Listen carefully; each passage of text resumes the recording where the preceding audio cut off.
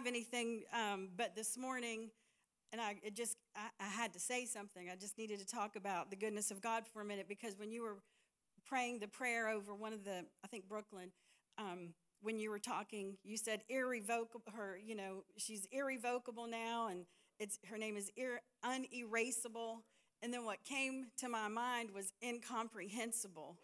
And so I was trying to develop this, and I wanted to wait, but I had to say it because it just kind of is going to flow with that. And Ephesians 3, I've always talked, and I just love mystery. If we don't embrace mystery like a child, we'll never grow. If we think we know it all, there's always something that's being revealed. The mystery in the Old Covenant was Christ. He was concealed, now he's revealed. And the manifold wisdom, manifold means many colors, but it's also in that scripture that I'm going to read is many layers. So Paul, who was given the grace to preach the manifold wisdom of God, he was peeling back layers and layers for us to embrace the mystery even today. In Ephesians 3, it says, to me who, this is Paul speaking, who am less than the least of all the saints, this grace was given that I should preach among the Gentiles the unsearchable riches of Christ. And that Greek word unsearchable is incomprehensible, that he can preach just our mind. It's incomprehensible. How good is he? I can't comprehend it. As good as I think he is, he's better than that. As good as I think he is about removing my sin, he's better than that. It's irrevocable to him. I can do nothing that just annuls the blood of Jesus, the power of that, right?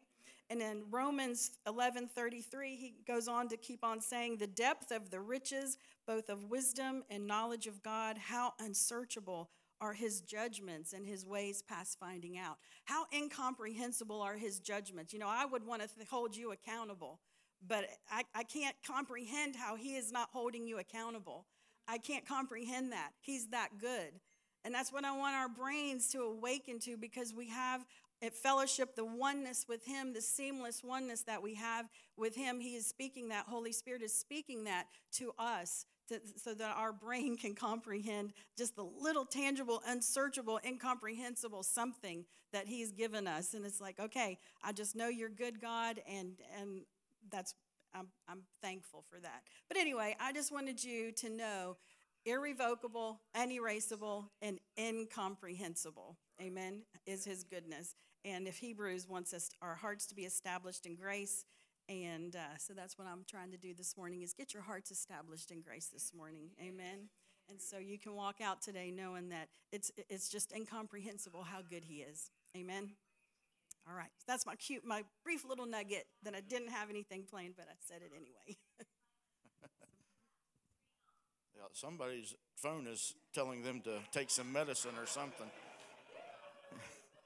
I said that because most of us in here are at the age where we have to set alarms to remind ourselves that we need to take medicine. Yeah, speak for yourself. Thank you, Lisa. For those that don't know, that is the better part of me, my wife, Lisa. Thank you for sharing.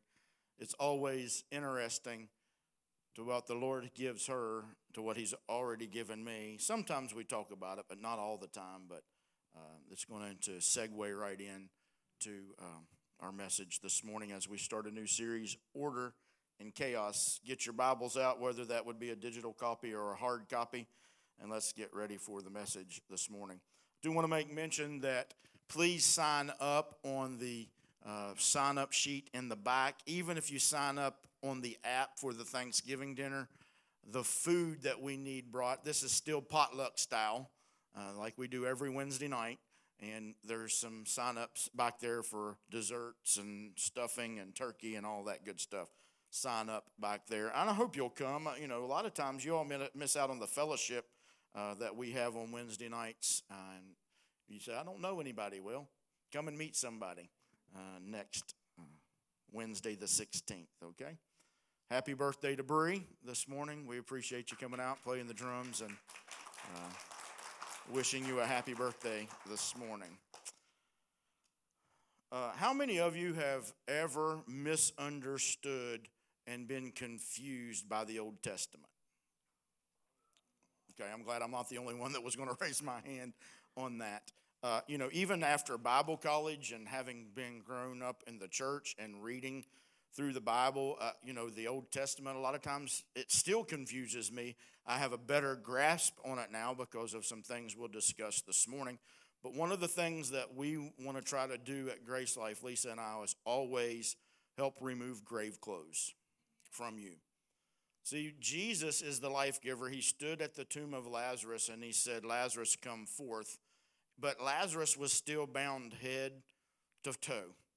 And it's amazing that Jesus, who gave him new life, didn't go over and start unwrapping Lazarus' grave clothes. He stood there at the midst of the people in the crowd, and he points to them, and he says, "You remove their clothes. You loose him." Why? So he can see, so he can hear, so he can work and walk with the Lord. So I believe we have a responsibility as brothers and sisters, as leaders, to continue to help set people free. Amen? So that they can see more clearly, hear more clearly, walk straighter, and work with the Lord. I said it a few weeks ago, we don't work for the Lord, we work with him. We are co-laborers together. Because if I'm working for the Lord, I'm earning a wage. We don't earn anything, it's grace, but we work with him. That's a privilege and a responsibility. So we want to help you grow. Grow in the grace and the knowledge of the Lord and Savior Jesus Christ. I don't want to give too many hints away, but next year I'm developing a series called Rated M for mature audiences only, because we need to grow up. And so we're going to learn how to grow up and become mature. I think it's great that we get saved. We were born again. We're excited about it. But there are still brats and toddlers in the church that we need to grow up and take some responsibility, and the Lord's helping us with that. But, thank you, ladies, for being here from Union Mission. They're in the recovery program there. They're going to have great testimonies of what the Lord is doing and will continue to do in their life. We have great testimonies. But, growing up, I thought a good testimony was someone that would come from recovery and would tell me, I was on this drug, I was strung out for this many years, and my life had become nothing, and then God saved me, and I'm a brand new person, and look what the Lord has done. People would shout, they'd get the drums going, and we'd dance and run around the sanctuary. And I didn't feel like I had a very good testimony because I didn't drink and smoke and hang out with people who did. But I was a Pharisee. And I had an addiction.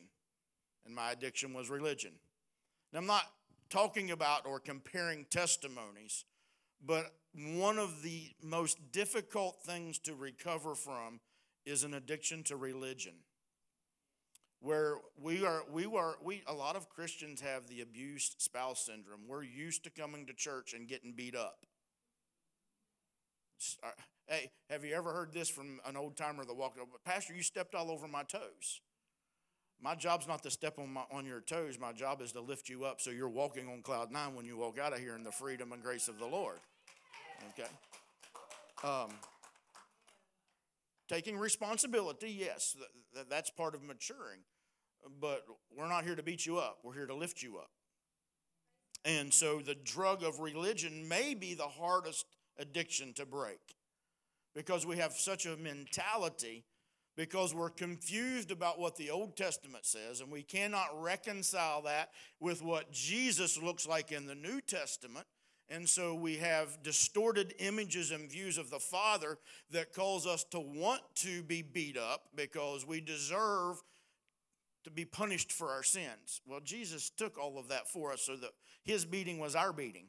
His death was our death. His resurrection, as we go into the water, it's a symbol. We died with Christ, and as Christ, we were buried with him, and we are raised with him. I will not want to stop there. We ascended with him, and we are seated with him, and I've got the goosebumps going all up and down my arms. I am seated in the heavenly Christ right now, reigning and ruling with him. So I have something to say to you this morning. I don't want to walk under the shadows anymore. We used to sing this old song from Africa, walking in the light.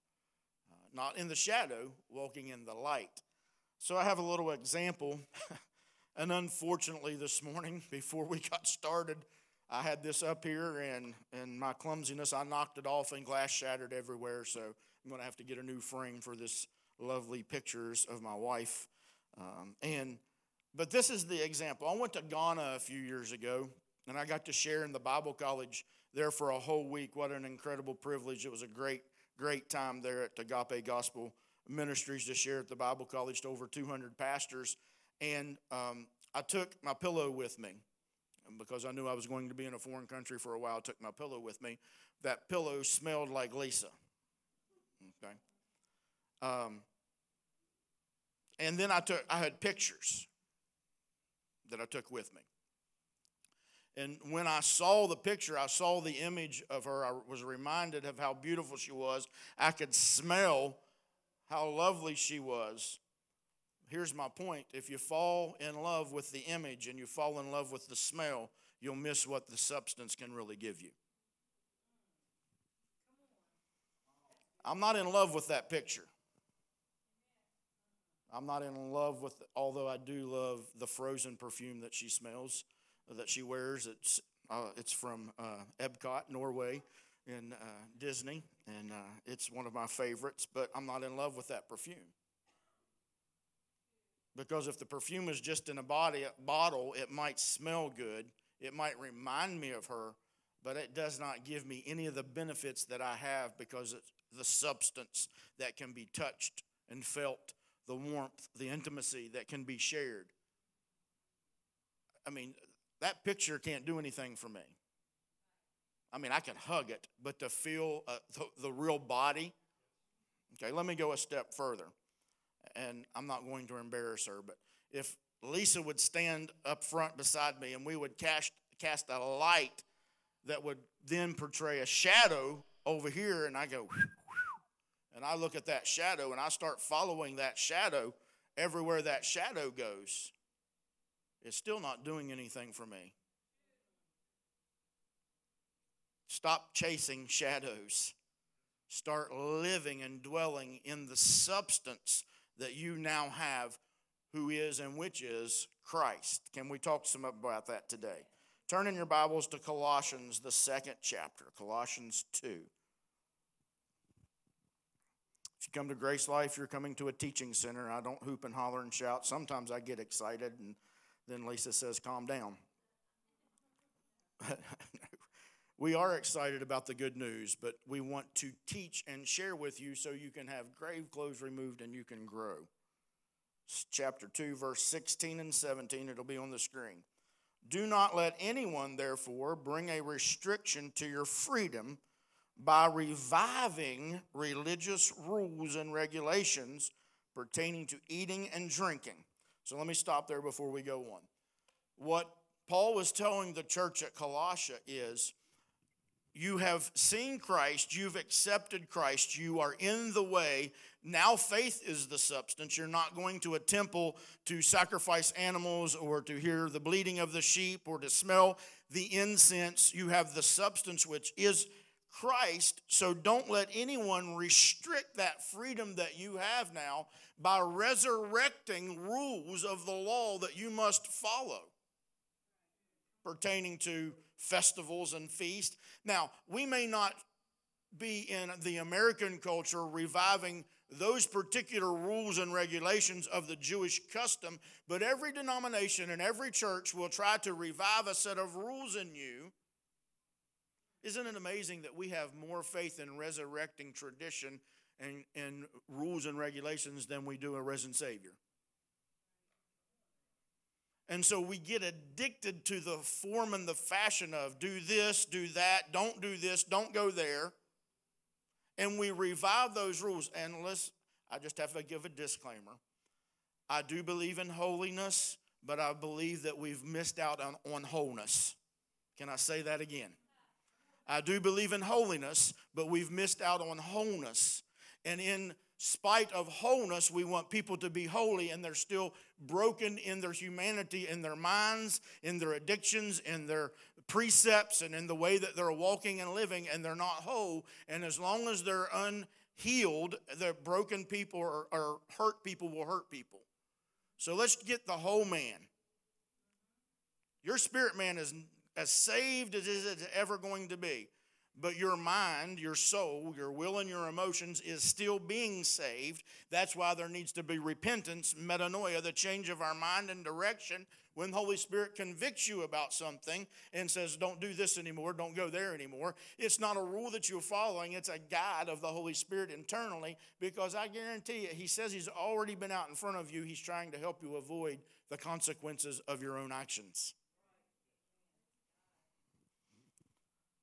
Also, verse 17, all Jewish festivals, all means all in the Greek. I don't know if you knew that or not, but all means all.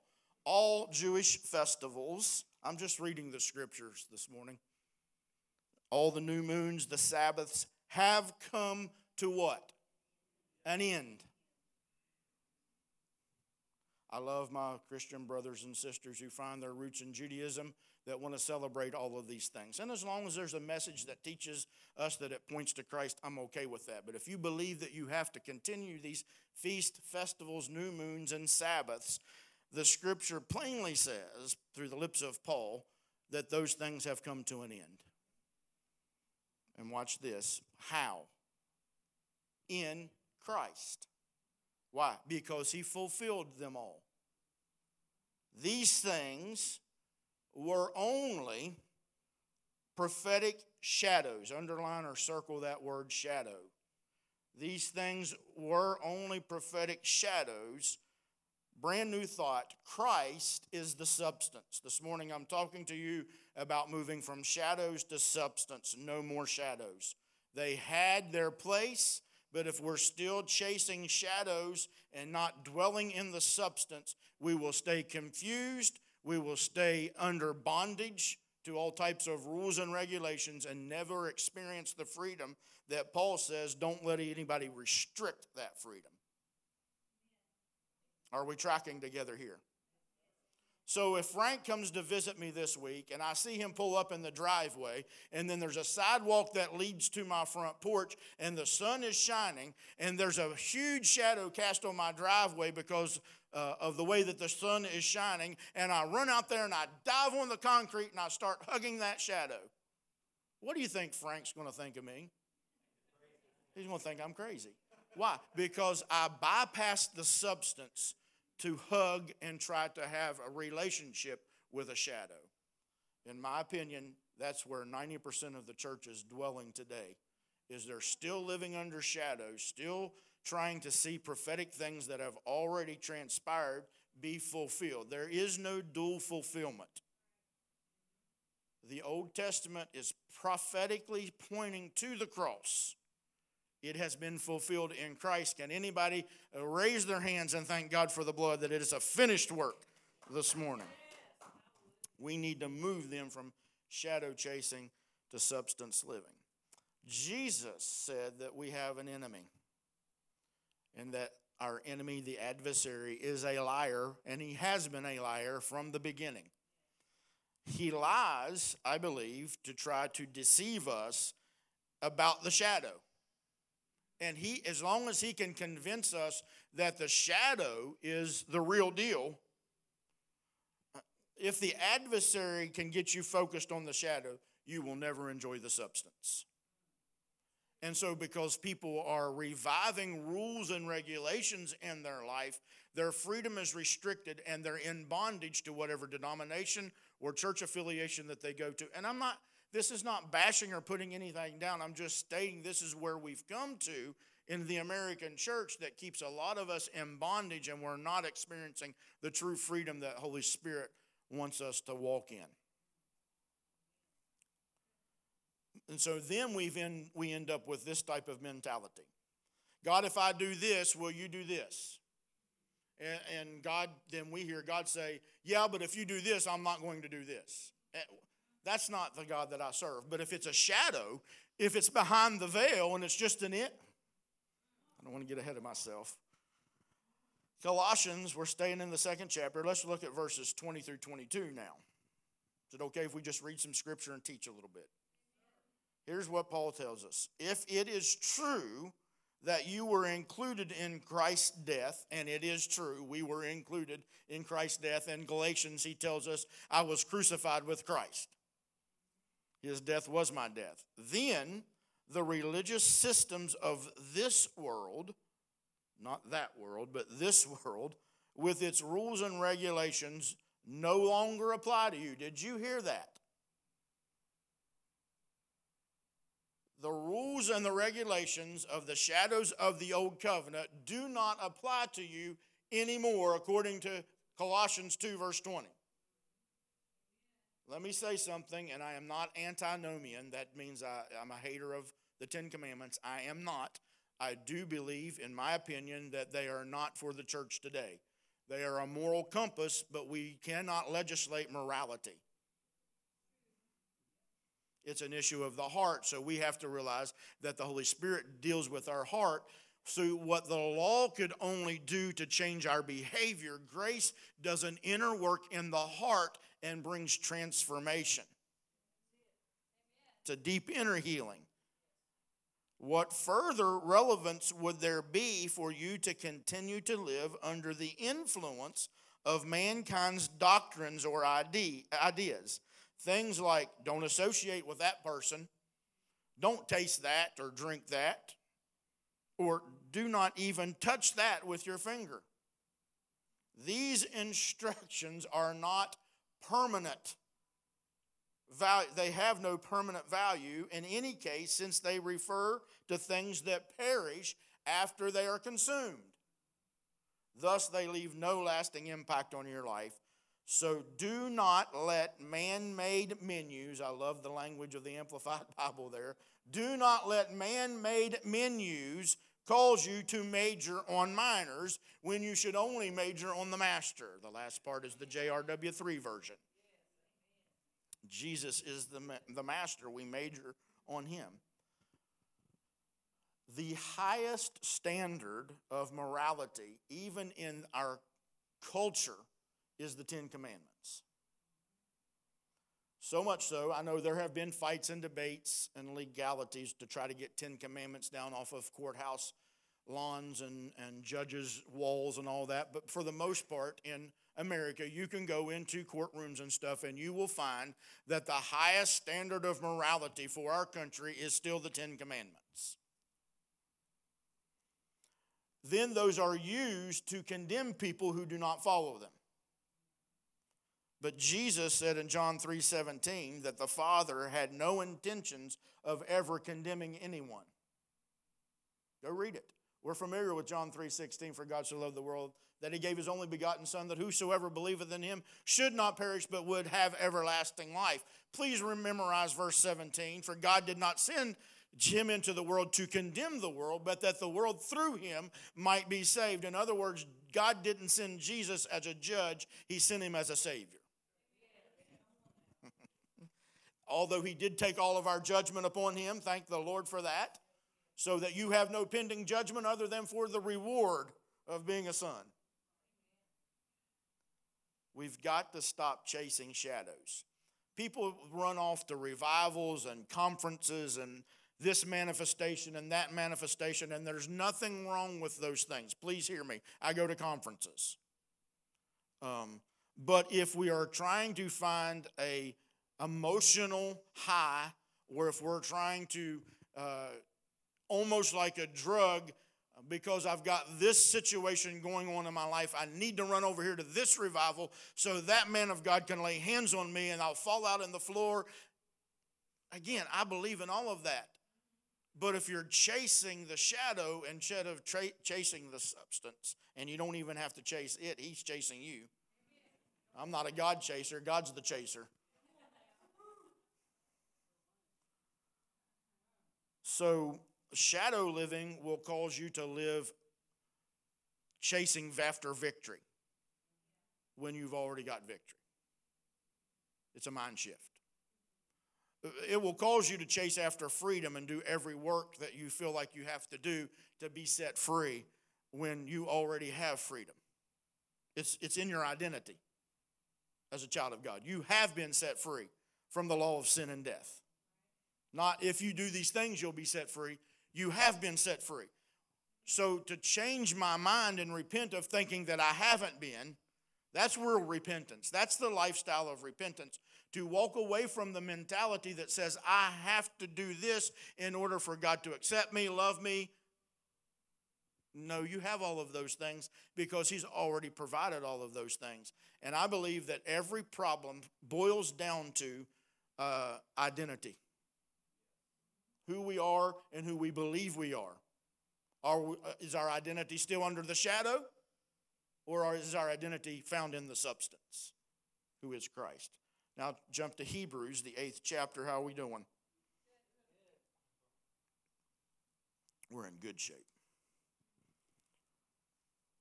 Because I didn't set my clock back. My clock says it's almost noon. It is almost 11, however, correct? Did everybody set your clocks back?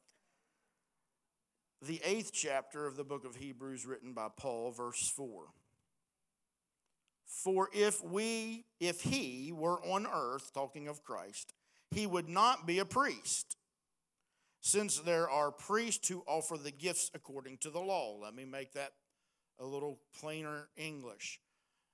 The priest who stood at the altar to make sacrifices of the blood of goats and bulls must be, according to the law, that's the only way that they could operate was under the law, those terms and conditions that God had set up for the children of Israel. And so the priest could only come from a certain tribe. That tribe was the tribe of the Levites. If you were not a Levite, you could not be a priest.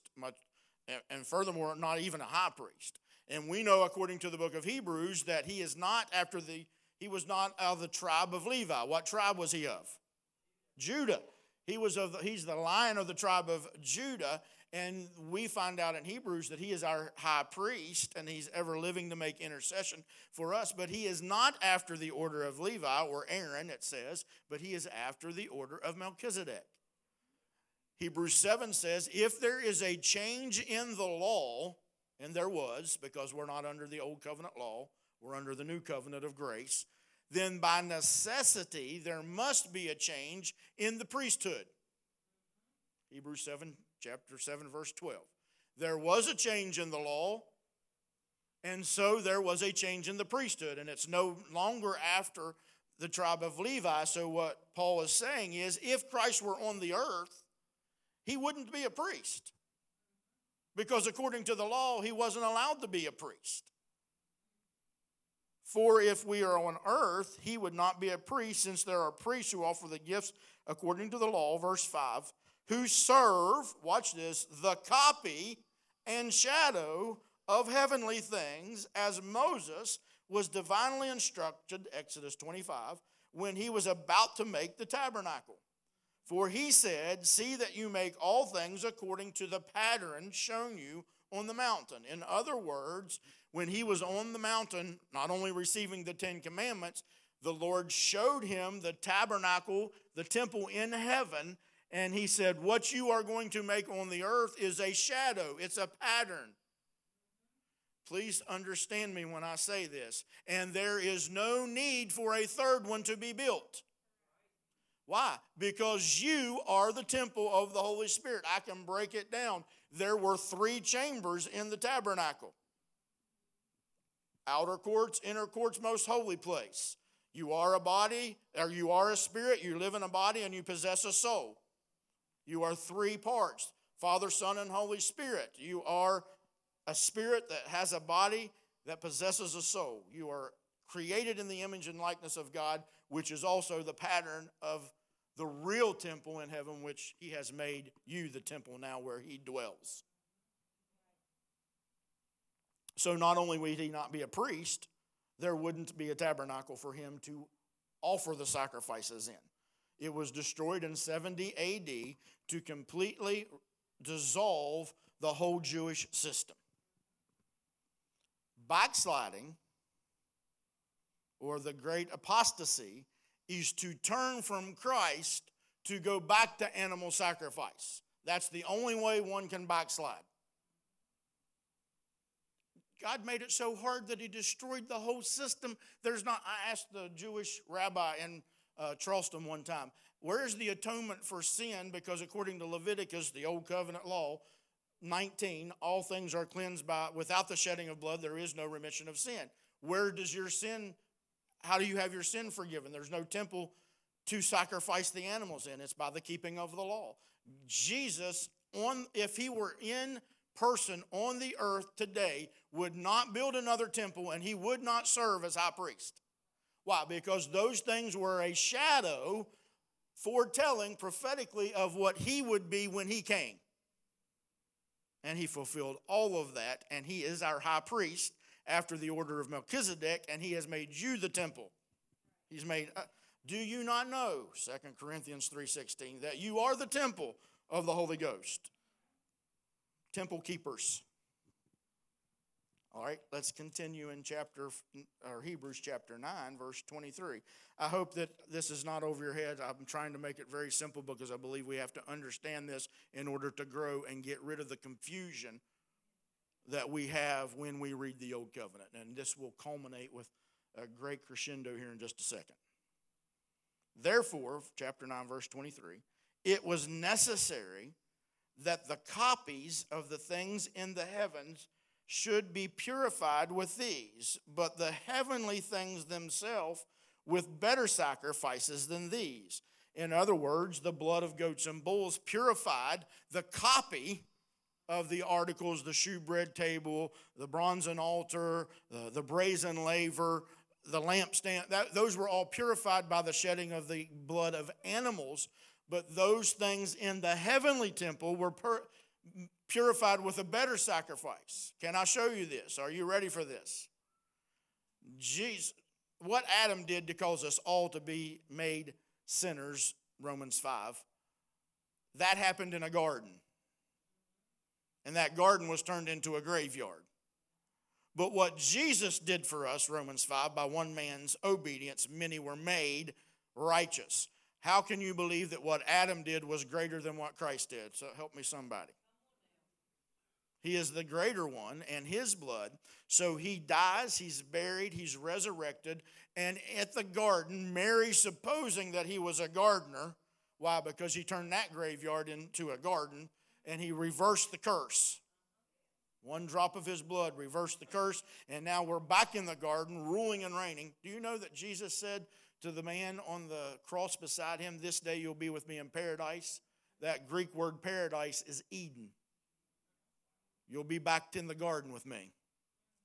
He's put us back in the garden, folks, which was his original intent and purpose, where we're ruling and reigning. But Mary sees him, and she goes to him, and he says, "Don't touch me. I've not yet ascended to the Father." That's exactly what he says to Mary. 2 chapters later, he says, "Thomas, thrust your hands into my hands and into my side."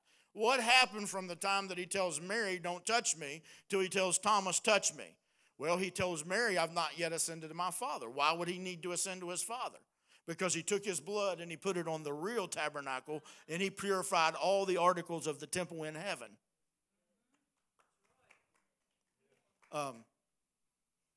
Where was I going, Holy Ghost? That's some incredibly good news. Then he applied the blood to your heart and my heart and purified us. And Hebrews 10 says that we have been perfected and sanctified. You don't have to become sanctified. He's made you sanctified by his blood. Look, if you can work to earn holiness, then you don't need the Holy Spirit. I used to hear all my life, empty yourself. Just get empty. Get before the Lord. Just empty yourself so he can fill you with the Holy Spirit. Well, if I can empty myself, I don't need him. I've emptied myself and I've made myself holy. I believe that the Holy Spirit comes right into all your mess and all your sin and all your problems and all your battles, and he begins to clean you up, and he begins to tell you how to walk and to act, and he makes you holy. That's good. As long as there was a shadow, there was going to be a need for sacrifices. The new temple, raise your hand, temples, has been sprinkled with a better blood. Now chapter 10, verse 1, still in Hebrews. For since the law has only a shadow, tell your neighbor the law was just a shadow. That means it was a pale representation of the good things to come. See, because if the law was going to bring good things, we would still be under the law. But the law was just a shadow, a pale representation of the good things to come, not the very image of those things. It can never be by the offering the same sacrifices continually, year in, year out, day that make us perfect who would approach the altar. Because if the blood of goats and bulls made us perfect as we approach the altar, guess what we would still be doing? Despite PETA out there trying to protest us killing animals, we would still be offering animals. Thank God that the blood of Jesus shed once and for all did the job. It was a better blood with better promises of the good things to come. Amen. Shadows will never produce and cannot reproduce life. It's substance that brings forth substance. Look at the screen. You will always be sin conscious if you live in the shadow. What makes people sin conscious is an old covenant mentality that says you must do these things in order to be holy and righteous, to have his love spread abroad in your heart, and to receive his forgiveness and his acceptance. And so what we have now mostly is mixture. Okay? God doesn't like mixed drinks. You and I might like mixed drinks, but God doesn't like mixed drinks. That was supposed to be funny. Boo.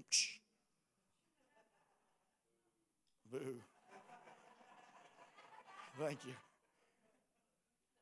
What makes him sick? Mixed drinks, hot and cold. What causes him to spew people out of their mouth? A mixture. He would rather you say, like Paul said, well, if you're going to follow the law, you just got to follow it all. But we're not under law, we're under grace. But what makes God sick and causes you to be spewed out of your mouth is when you say, here's God's free gift of salvation. Come and receive it today. Walk down to the altar, confess your sins, accept Jesus into your heart, and receive eternal life. As soon as you do that, we've got a class tomorrow night that tells you all the rules and the regulations that you must follow to retain your salvation based upon our doctrine. That's a mixture. Because if it wasn't by works that I am saved, but by grace through faith, then how am I going to maintain my salvation? It's going to be grace through faith, not works. But don't forget verse 10 of Ephesians 2. But you are God's workmanship created in Christ Jesus unto good works.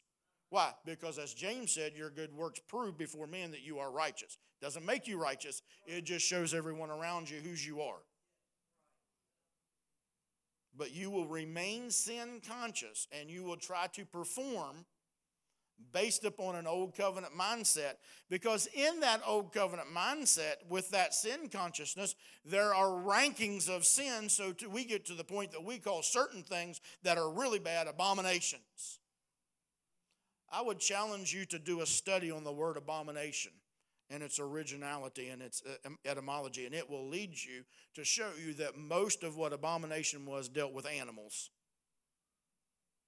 Just study it out for yourself one time. In this verse, chapter 10, verse 1, it says the law was only a shadow. That word shadow is skia in the Greek, S-K-I-A, skia. It means an outline, a sketch, a representation. How many of you have watched AGT, America's Got Talent? I love Terry. And they've got these things now with these electronics, and they put screens up, and it's like blacklight, and people will be acting out something behind it, and they've got costumes on, but you can just see it just makes all types of beautiful designs and everything. So if I was to drop a sheet, and let's just call it a veil, in front of this area, I've got to chase a rabbit. When I was growing up, this was the Holy of Holies. Did y'all ever grow up in a place like that where the platform was the Holy of Holies? And we weren't even allowed to call it a stage, because a stage is where people perform. It's called a platform. I'm sorry.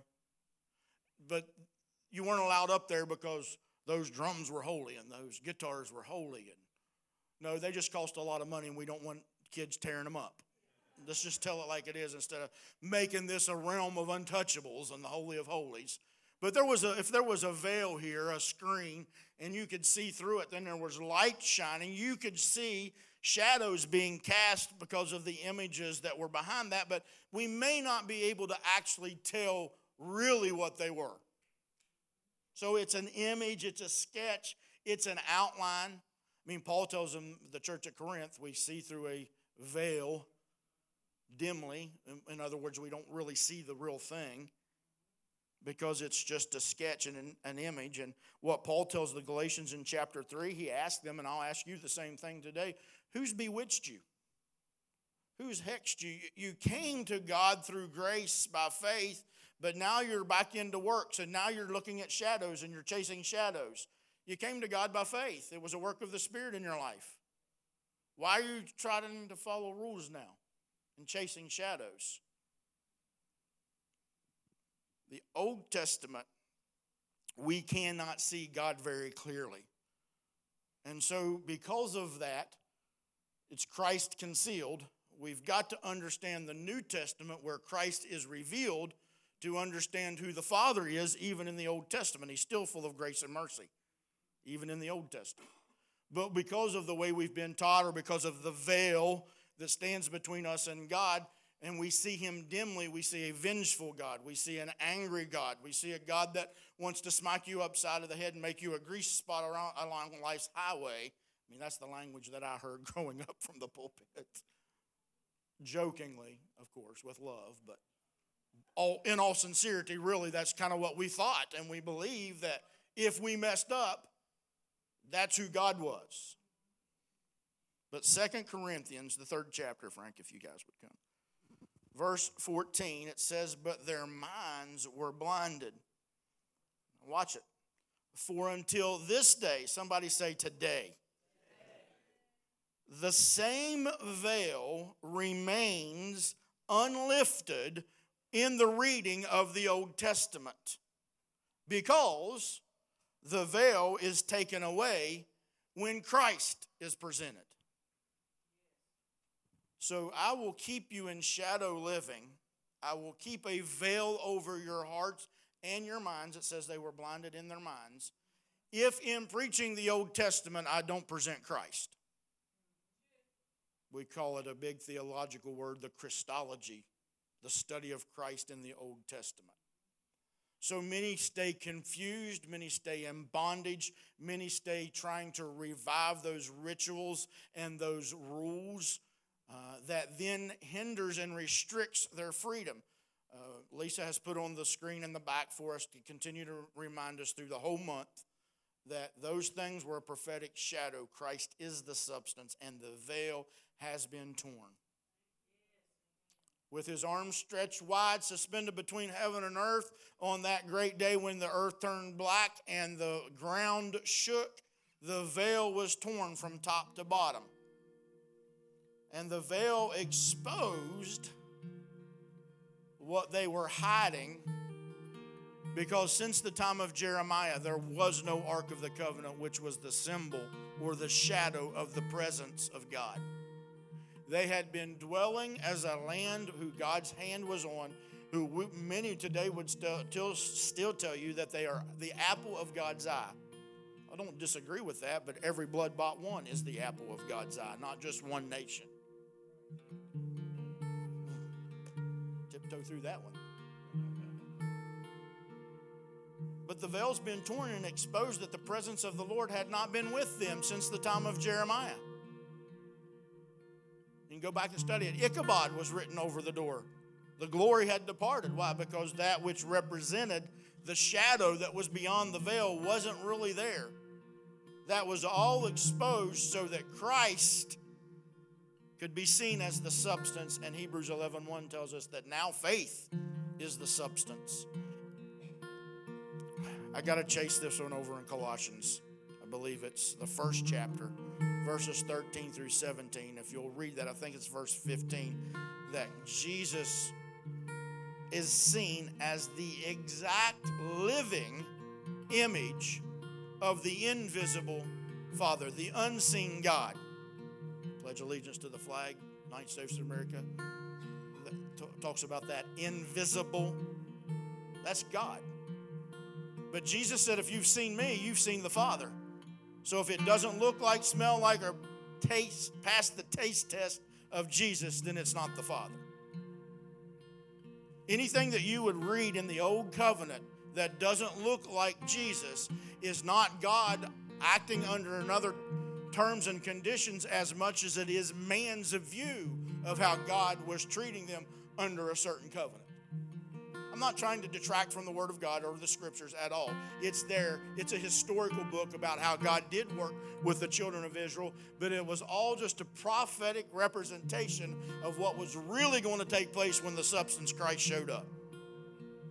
I don't know about you, but I could not imagine spending my life trying to earn enough money to buy a sacrifice so that when the Day of Atonement came that I could offer a sacrifice, go to the temple where the tax collectors were going to cheat me out of my money and charge me more than my money was worth to buy their money so I could buy a sacrifice.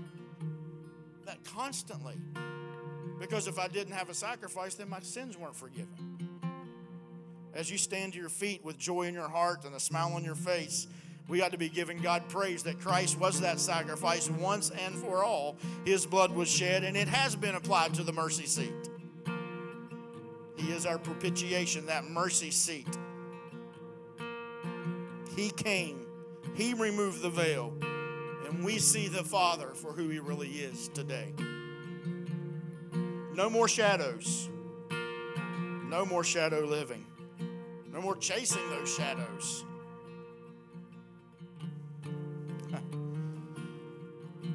I'm thankful for all of you ladies that came this morning from Union Mission. We appreciate you being here. You've blessed us today. We pray for you on your journey of recovery. But would you pray for us that are also on our journey of recovering from religion? A lot of us are still in the detox stage, and there's withdrawals a lot of times when you take certain things away from people. I found out, man, if you take a hot hell and a vengeful God away from them, and especially if you start saying, well, I believe He's coming back, but I don't believe in a rapture, and then you're really a heretic because people really want it to get bad so that God has to come back. But I see that the world is getting better. It's just all about your perspective on things. Would you bow your heads with me, please? I'm going to have Frank sing, and as Frank sings, then he's going to lead you in a prayer. Respond to this altar if the Holy Spirit is tugging on you and you need just a little boost this morning in your recovery of detoxing from religion, and you need to break that mindset of shadow living over your life and just begin to literally have all of the restrictions and the chains taken off of your freedom. When you've come, He'll pray with you. He'll lead us in a dismissal prayer. God bless you all. We love you. We're headed out this morning. Pray for us as we travel. Lisa has something to say. No, I want to give another little something to think about, another little nugget. When you were saying that when He came out of the tomb, how many of you heard that Mary couldn't touch Him because she would contaminate Him? Oh, you can't touch, you know what I mean? Because she wasn't clean and she was sinful. Oh, don't touch me, I haven't ascended yet. Well, I believe, and when you read it in context as Holy Spirit, you can believe what you want, I'm not telling you, but what I'm wanting you to think about is in the same chapter, He told Thomas to touch Him. Well, why is that? Because He didn't want Mary to cling to because Matthew, Mark, Luke, and John are in the New Testament, but it's still Old Covenant. And so He didn't want her to cling to to those things to Him, like in that form. He's spirit. He's a spirit. He's a spiritual body. So in the same chapter as you read down, He walked through a closed door. And He'll come through your closed mind and your closed door and appear to you if you just believe it. And that's what He told Thomas. Don't be unbelieving, but believe. And so He was like, go ahead, touch me in His spiritual form so He can appear to you. And now that's what we cling to, is that. So I hope that maybe did an aha moment. Yes. You can can walk right through your closed mind. Right. Amen. That's right. It just shows up. It's called suddenly. He'll show up. Amen. All right, let's just worship here for a minute. And if you feel led to come to the altar for prayer, we'd love to pray for you and with you. God bless.